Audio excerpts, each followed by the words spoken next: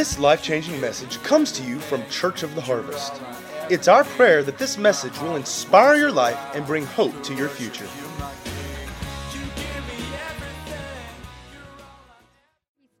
And since we didn't have a Father's Day video, got a little something here I wanted to share with him. I had the opportunity, we're talking about family, and so I'm like, should I do this? Should I not do this? And we're talking about family, and so it's relevant. So I asked our children to write a note about their dad for Father's Day.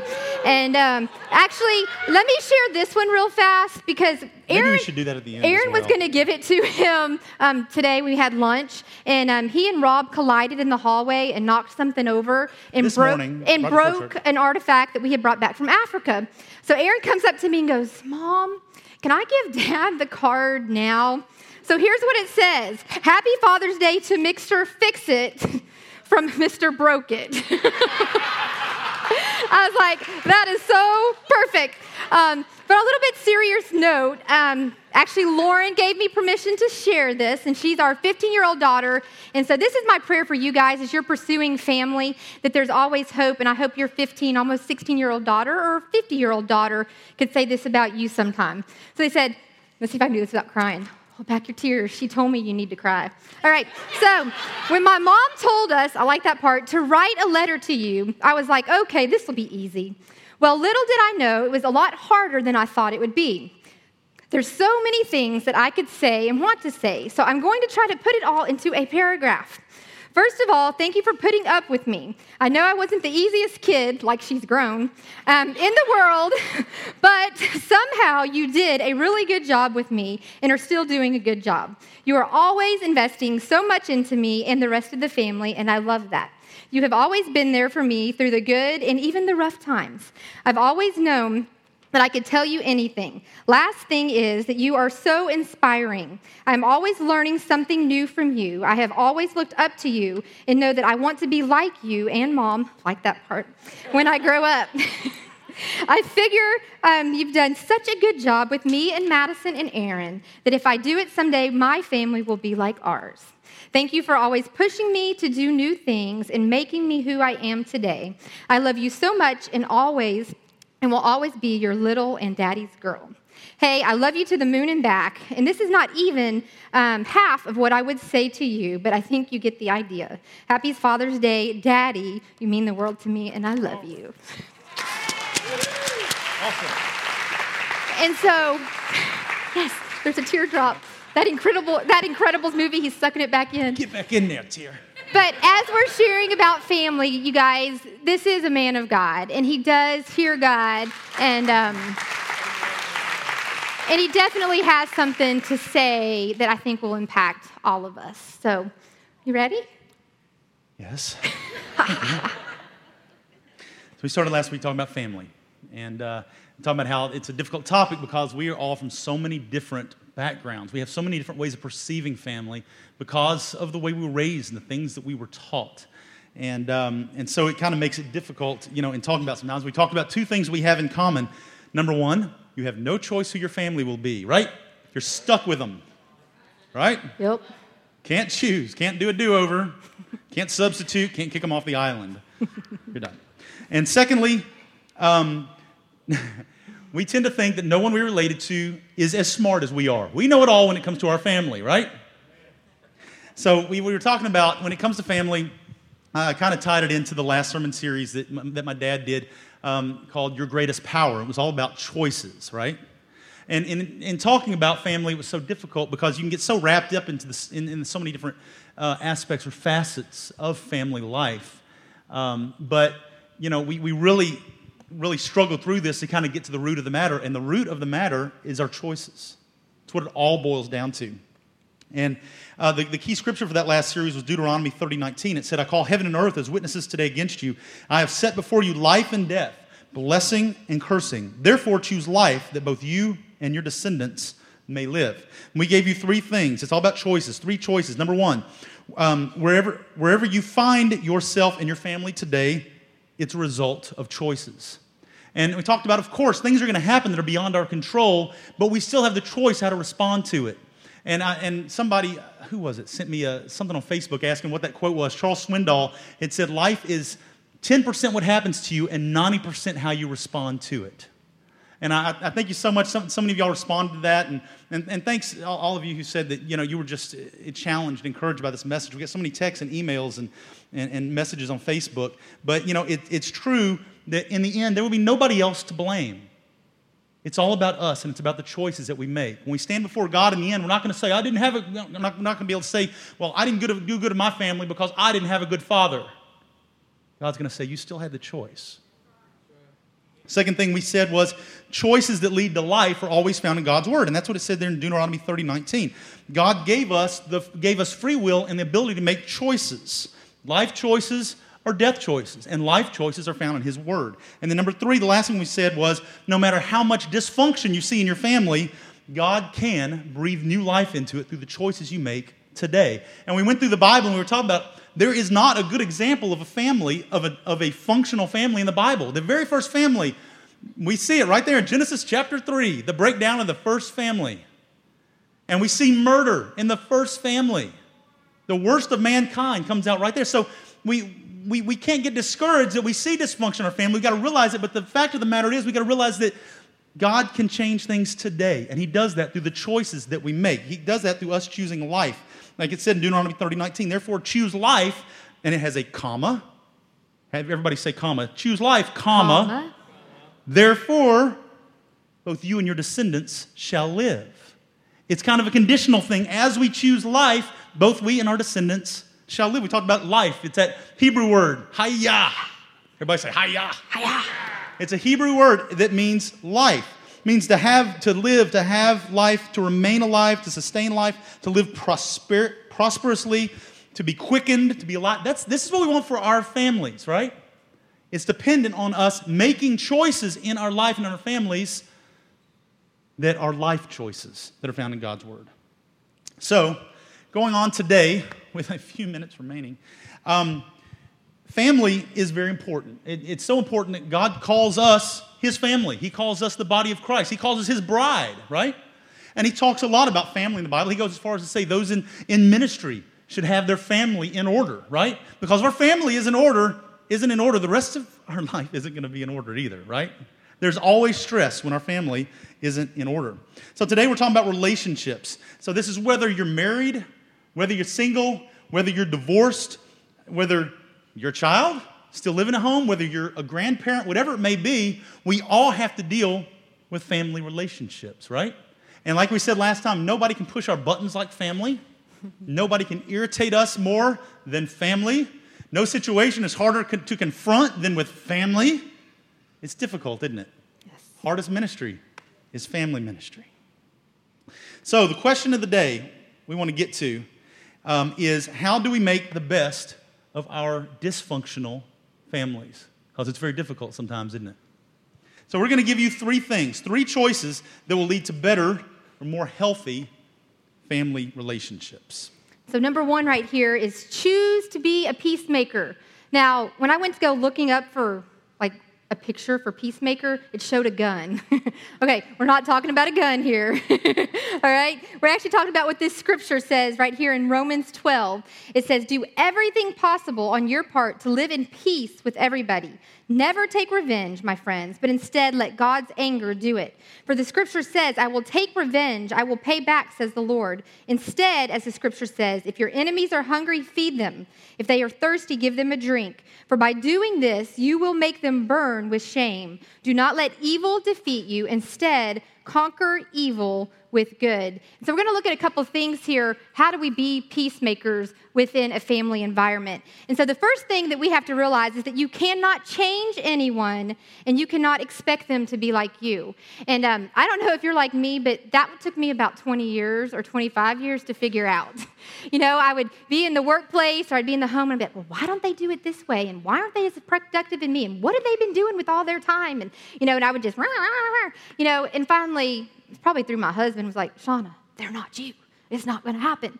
And so, we have to realize within relationships, within the family dynamics, is that you cannot change anyone and you cannot Well, you can, but it's only going to mess you up. Expect anybody to be like you because it will just cause you stress and problems. And so, Rob actually encouraged me with that. He's like, Shauna, you need to start praying and say, help me see this person the way that God sees them. And that totally revolutionized my life when I was like, I didn't understand, and I'm like, what? Don't they know? And hadn't they heard the word? And I was like, okay, I changed my heart, and I changed my mind. I was like, okay, God, help me see them the way that you see them. Help me understand why their behaviors are the way that they are. Which leads us into the next one right here. It says, don't have unrealistic expectations of others.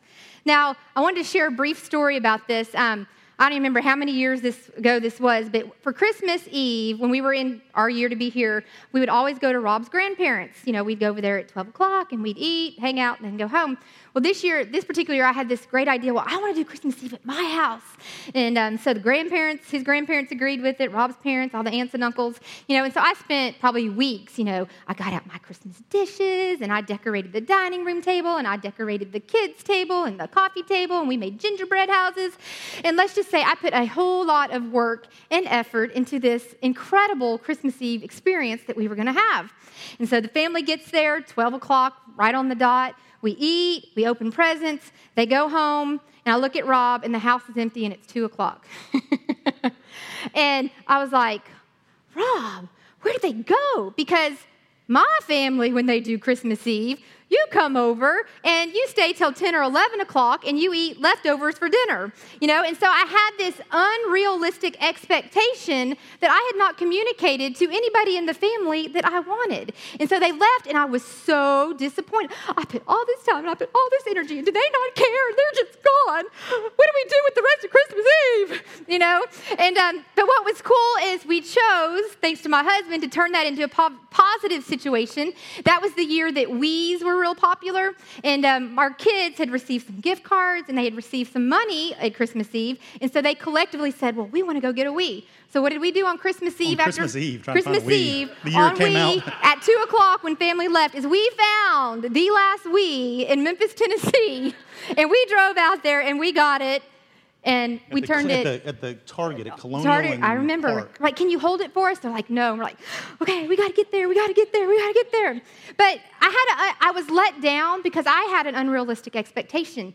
Anytime we went over to his grandparents, that's what everybody always did. So why would I expect something different than what had ever been done? And so within relationships, you can't have unrealistic expectations, or you cannot expect from others what you expect from yourself. We set ourselves up to be disappointed and others to fail when we don't communicate expectations and when we expect others to be someone that they're not. An example of that comes to mind to me is, you guys know that a year ago, February, that my dad passed away. And he had fought cancer for 7 years, been in remission. It came back and different stuff. But here's the thing. My brother lives about 10 minutes away, and his family lived about 10 minutes away from my dad. And, so he has opportunity to visit with them. And my dad, let's just say he fought till the very end. It was Valentine's Day, the 14th. The 15th, he called me on a Saturday morning, and he's like, Shauna, I'm not breathing well. I'm going into the hospital. Well, for my dad to call, that's a big deal because he's not a complainer. He's not there's anything wrong. He's like going to suck it up. And he's just, so I knew, okay, this isn't good. And so Rob was in Kentucky, kids at home. I'm like, I've got to fly to Houston because I just got to be there. And so, I get there, and let's just say from that experience, my dad went to go be with the Lord. He didn't actually ever come back home. But I was there, and my brother was there, and I talked to different friends during the time. And here's what my brother contributed. He came up to the hospital once when my dad was in the, still coherent and able to talk. And the day before he passed, I had been up there 4 days straight, totally exhausted, didn't know, I told my mom, I was like, Mom, we're not leaving him here, my dad, by himself without somebody. I've got to get to sleep. What are we going to do? And, she's like, well, I can call your brother. And I said, well, that's, fine, whatever. And so my brother came up, bed's over there with my dad. Here's a chair. When I came up from my 4-hour nap, this is what I saw. My brother. Now, I know a lot of you are probably like, how could he do that? Why wasn't he engaged? Why wasn't he at the feet of his father? Because Greg wasn't in a place where he could do that. And that's okay. But, sometimes we expect from other people what we would expect we would do. And you can't do that. It would have been sin for me to expect my brother to go against everything that was in him, whatever he was dealing with, hurt, denial, pain, just not wanting to have that be the last picture in his head. It would have been wrong for me to expect him to do any different. So that's that point in my high-pitched voice, is relationships go better when you don't put false or unrealistic expectations on other people or expect other people to do what you would do. It's a whole lot better if you don't do that. All right, the next thing here is, here we go, a few things that if applied to your life will make family relationships easier. First of all, we have to realize that you don't have to be the winner. There are no winners when it comes to family conflict anyways. Put your pride aside, you don't have to win. You want to make what's best for the family, not be the champion. Because that's just all for you anyways. What does it benefit for anybody else? Next thing, don't speak everything that comes into your head. How many of us struggle with that? There's something to be said for learning tact, learning and being sensitive, knowing when to speak and when not to. This reminded me a lot of Frank and Marie Marone. Who was it from? Everybody Loves Raymond. Barone from Everybody Loves Raymond. Matt, you got that picture? Yeah. Everybody remember Everybody Loves Raymond? Yes. That was one of my favorite shows ever. And they were the key example of what not to be. They always spoke whatever. They were so helpful all the time, and always spoke exactly what came into their minds in a moment. We've got to learn when to speak and when not to. Isn't that true? Yes. And it usually, some people say, well, that's my gifting. I'm just straightforward and blunt. It's also your greatest liability. And you've got to learn how to temper that, especially when it comes to family. Another thing I would say is in response to family criticism. Family criticism is hard. Somebody told me a long time ago, when you face criticism, the first thing to do is find out if there's truth to it. Before taking offense to it, stop and look at your own heart and go, okay, is there any truth to what this person is saying? And that's difficult sometimes because we immediately get defensive. And, there's almost always some truth. When somebody says something to you about you and then goes, oh, I'm just playing. Yeah. Just playing. Look up what the Bible says about a jester. No. But there's usually truth there. So instead of immediately taking offense, we need to stop and we need to examine ourselves and our hearts and see if there's actually truth there. Another thing we mentioned was be understanding. This can be a difficult one, but we've got to remember that perception is reality to people. We can, even if it's wrong, the way somebody feels, even if it's wrong the way they feel, even if it's selfish, it's still the way they feel in that moment. And so we've got to stop and understand for a second and choose how we're going to respond in that moment. And just pray for wisdom and guidance and discernment, then know when to back off. Maybe this isn't the best moment for me to spout off what's in my mind right now. Maybe they receive it better a little later on after they've slept on it, right? Remember, the silent treatment only hurts yourself. The silent treatment is really manipulation, isn't it? Isn't it? Yes. All we're doing is manipulating. It's never done any good to anybody. Some of you might say, well, I get my way when I do it. It's still manipulation. All right, guys. Yeah, you can hit the last This one. next point here, you can pay me for later. But ladies, remember, PMS is not an excuse to be crazy or act ridiculous. You must own your own behaviors. Now, let me tell you, I wrote this one as I was experiencing it this week. We're sitting working on the lesson, and it was like Thursday, and I'm like, I just felt like I could tear everybody up that walked in front of my face. And I'm like, what is wrong with me? And so, fortunately, I keep on my calendar, and so I go back and count, and I'm like, oh, I'm about to expect something, Now, it doesn't. Yes, maybe what you feel is real. Those emotions are real. The hormones. Okay, show this picture. Okay, this. I'm fine. I hate you. I love you. I want ice cream. Come here. Get away. Oranges. Okay, that is real. That is real for a lot of us. However, it is not an excuse to be stupid and ridiculous. You have to own your words and your actions. And this is something we're teaching because we have 3 of them in our house now. Pray for Rob. And, I had a situation back a few weeks ago where Lauren came to me and said, I'm sorry about the way I responded. It's just that time. And I said, I forgive you. However, understand that it's not an excuse to disrespect people and stuff like that. It may be that you need to walk away. You need your time to yourself. I get that. But you've still got to temper that, and you've got to, Don't let this be your response to stuff. Well, it's just that time of month. Live with it. And just think that validates your poor choices and bad behavior. Not cool. So which takes us into number 2 right here, is that we have to choose to make the righteous, godly, and sometimes hard decisions. Let me say that one again. Choose to make the righteous, godly, and sometimes hard decisions. And as we're talking about looking at a Bible character that experienced this, let's look at Joseph, okay? Here we have Joseph. He's the dude with the coat of many colors that his brothers, he was his dad's favorite child. His brothers, didn't like that he was the favorite. So they decided, instead of just killing him, they're like, well, we'd make more money if we sold him. So they sell him into slavery. And then he goes and he's working for Potiphar. And Potiphar's wife finds him attractive, wants him. He wants to flee because he's a man of integrity. And so then she accuses him of rape. And so then he is thrown into prison, right? So, man of God, exciting. He's great. Who wants that life, right? So here he is. He's thrown into prison. He's like, yes, there's some hope. These 2 guys just came from the palace. I interpreted their dreams. And he said, remember me when you're there. And so he's probably thinking, yes, I'm going to get out soon. He's going to tell the king. Okay, doesn't happen for years and years later. And so we would say he went through a lot, right?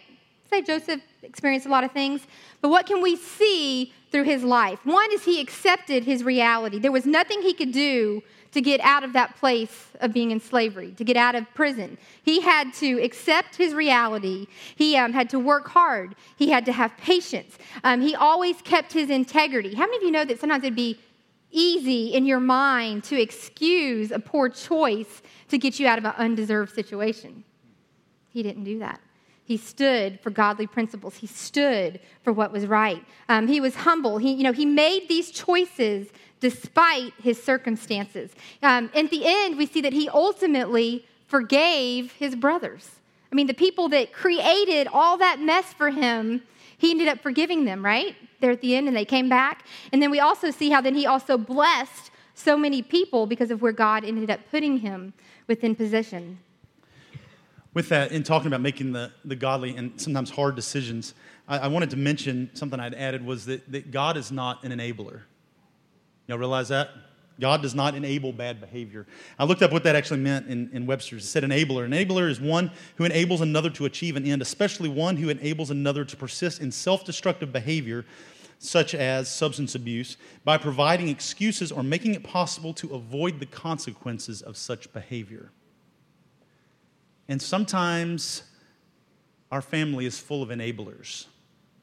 And that's very, very difficult sometimes. I don't know how many couples we've talked to, a husband and wife will come in, and they're in conflict over how they're raising their children. The dad is upset because the mom doesn't discipline the way that he thinks ought to be disciplined, or she undermines him by letting him off the grounding early because she feels so sorry for the poor little kids.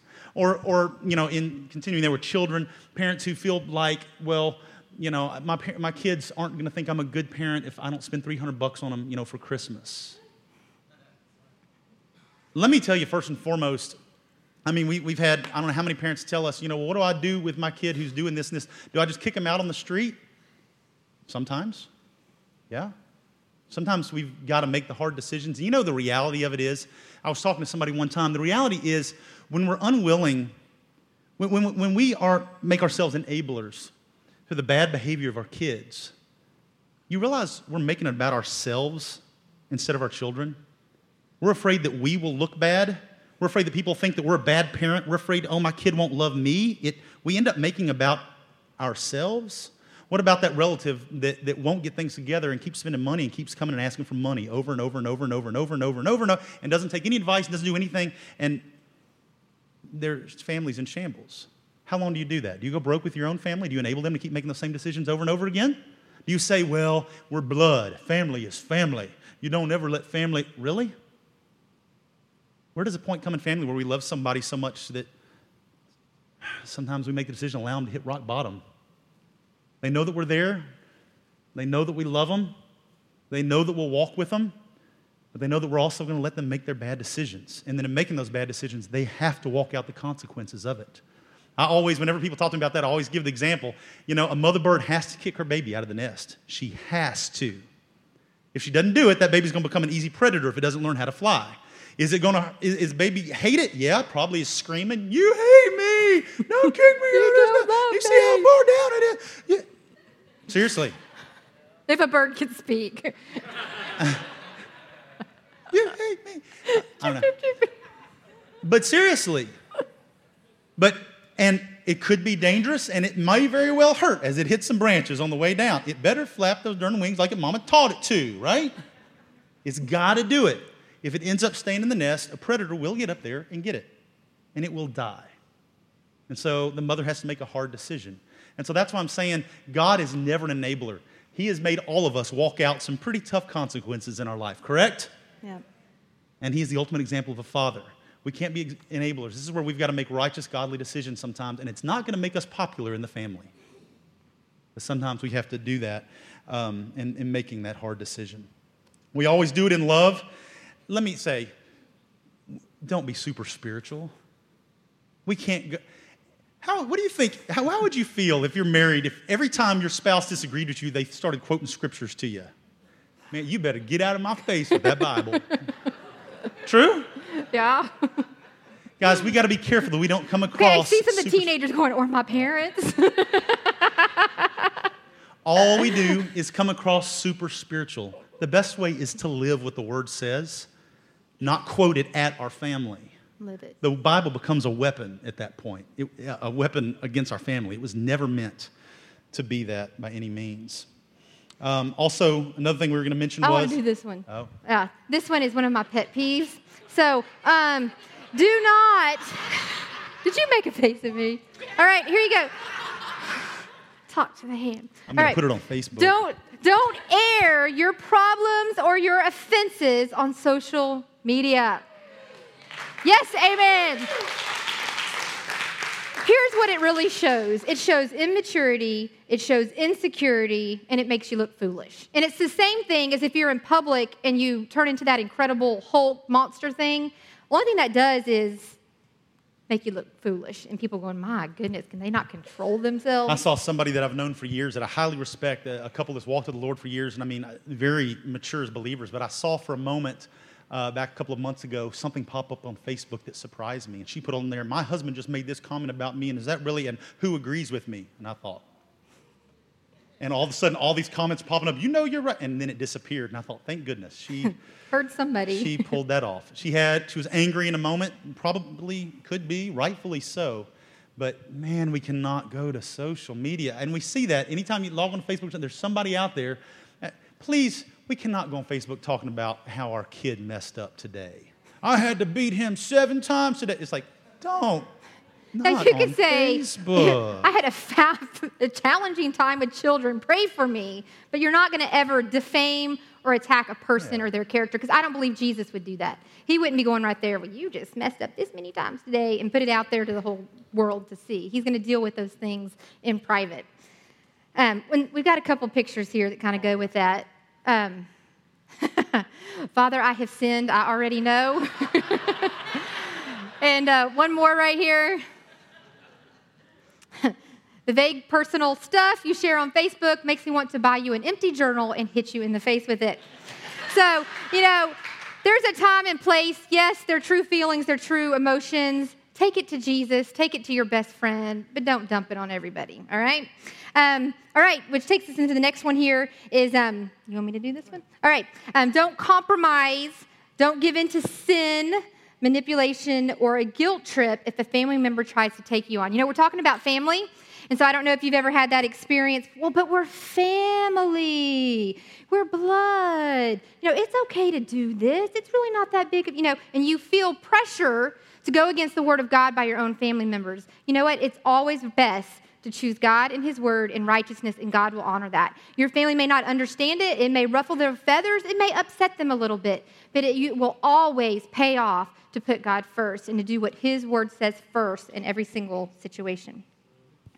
That last thing we're going to mention there was be ready for backlash as you make godly, righteous decisions in love. There will be backlash, from family. Our family, our children, many times will try and make us feel guilty for the decisions we make. But we have to live to serve God, live to please God, not our family, and realize that in return, we're also modeling that godly behavior as well. And let me give you an example that just came into mind. We are a role model to our friends, to our kids, to grandkids, to anybody that's around us. And, how many times have maybe you told a white lie, but your kid saw it? Well, Mama, that's not the truth. Why'd you say that? And you think in your mind, well, that's no big deal. But it is. Our behaviors, our actions are teaching what is right and what is wrong. And are we going to just take our kids to church? Or are we just going to read the word? Or are we going to live it out, even when it's difficult, even when it's challenging, even when it's hard? We've got to make those hard choices to stand up for righteousness all the time, even when it's hard. And right here, I wanted to read this scripture, 1 Corinthians 13. It says, we're talking about we have to love. It says, love is patient and kind. Love is not envy or boast. It's not arrogant or rude. It does not insist on its own way. It's not irritable or resentful. It does not rejoice at wrongdoings, but it rejoices with the truth. Love bears all things, believes all things, hopes all things, and endures all things. And within the family relationship, you have to love, because that's the only way you're going to get through it. And the only way that you can do that is through understanding the Father's love and what that really means unconditionally, being through the good, the bad, and the ugly. So that's the second choice we have to make the righteous, godly, sometimes hard decisions. And I wanted to end this point, put that next slide up, a quote I found from Dr. Seuss. I thought it was great. You have brains in your head, feet in your shoes. You can steer yourself in any direction you choose. Once again, it's going back to choices. We have the decision to make the choices. Last thing, number 3. It says choose, and to me, this is the most important 3 out of the 3 we're talking about. This is the most important one, is that we have to make prayer a priority. It's very important to pray, but sometimes within family dynamics, prayer is the only thing that is going to work. There is nothing that you can say that is going to change any circumstance. But if you get on your knees before Father God and you intercede and you pray, prayer works. And I've got 4 ways that we need to approach prayer when we in pertaining to our family. And the first thing is that we have to realize is that we must pray remembering and knowing that God deeply loves that family member just as much as he loves you. He loves them just as much as he loves you. And so when you're praying, you need to realize that the Father loves them just as much as he loves you. And that goes back to what I was saying earlier about the statement of, God, help me see them the way that you see them. Help me love them the way that you love them. Help me understand why they are the way they are. The next thing is that we have to pray with faith. Jesus said, "And all things you ask in prayer, believing that you will receive." When you're before Jesus making those petitions, you got to believe that it's going to happen. You don't want to just flippantly, help them, Lord. No, you need to believe, God, I believe that you have the power, that you have the ability, that you can bring about change within their life. And God, I am going to stand on your word, and I'm going to pray, and I'm going to believe if it takes 1 year, if it takes 10 years, if it takes 30 years, to see this prayer be manifested within their life. And I believe it because your word says it. And I believe it until I see it because it's what your word says. And so you have to approach prayer with your family with faith. You have to believe, and you can never give up. You've got to always be with them, which takes me into number 3 here, which is patience and perseverance. Kind of goes along with what I was saying right there. We learn to wait upon him in 2 ways, over a long period and with deep-seated belief that he will answer our prayers. We have to believe, how many of you have said it? Well, there's just no hope. You know what? There probably is no hope in the natural, but God, there's always hope. There's always a way to bring you out of whatever circumstance, whatever situation, whatever despair that you are in or a family member is in. And we got to realize that when we pray, that prayer opens hearts. It opens hearts. It throws open doors wide open. It brings you to a place that you would never have dreamed, and it arranges circumstances that you would be impossible to produce yourself. When you learn to wait in his presence, he works in unfathomable ways. And that's why the psalmist said in Psalm 62:5, "My soul, wait in silence for God only, for my hope is from him." And my last thing when we're hitting prayer for family that I want to encourage you to do is to pray with a humble and a repentant heart. And I don't know if you've ever had a prayer like this before. Actually, have you ever tried to pray for somebody when you're mad at them? It's really hard, isn't it? And so sometimes your prayer might be like this: God, I want them to feel the wrath of you right now. God, let them see how angry you are at the behavior and how they treated me. God, show them, okay? And we need to turn that to something maybe like this: God, I am so hurt, I am so wounded, I am so rejected by the actions of that person. God, I am hurt, I'm angry, I'm bitter, and I want to seek revenge. But here's what your word tells me. God, can you show me, is there anything on the inside of me that needs to be brought to the forefront, that I need to get right to help make this situation right? And I wanted to give you an example here. I read a story online of a man that he grew up in a horrible home, and about the age of 20 or 30, he came to know Jesus as his Lord and Savior. And for 20 years, he sought after the Lord. He prayed for the salvation of his family, of his mom especially. And he said one day, after 20 years in prayer, the Lord brought something to his attention, because he came with that humble heart. He came with that humble attitude. And the Lord said, you know what? You need to go to your mama and repent for how you responded and you acted within this situation. And he's like, but God, it's their fault. And he said, you need to go to them and you need to repent for your part. And so he went and he shared that with his mom. In that moment, she broke. And she came to accept Jesus as her Lord and Savior. And so, we've got to approach our family with that attitude of, God, not God zap them, God zap me and show me what I can do that'll help them respond to you and revolutionize their life the way that you have mine. Let me keep going. That's the 4 points right there. And so in conclusion here, we've got to remember that no matter how much dysfunction you see in your family, God can breathe life into it through the choices that you make from this point forward. There is hope. Don't ever give up. We said this last week. Adrian Rogers quoted, he said, the same Jesus who turned water into wine can transform your home, your life, your family, and your future. He is still the miracle-working business. He is still in the miracle-working business of transformation. And so here's what we got to realize. We can't live in our past. We can't live for tomorrow. What we have is today. And are you ready to make those great family choices? Any of you guys challenged this morning? Let's pray.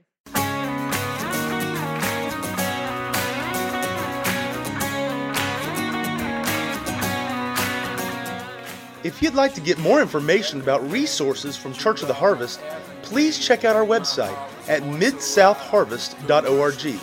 You may also contact us by phone at 662-890-1573 or toll free at 866-383-8277. You, oh Lord, are my Savior and King forever.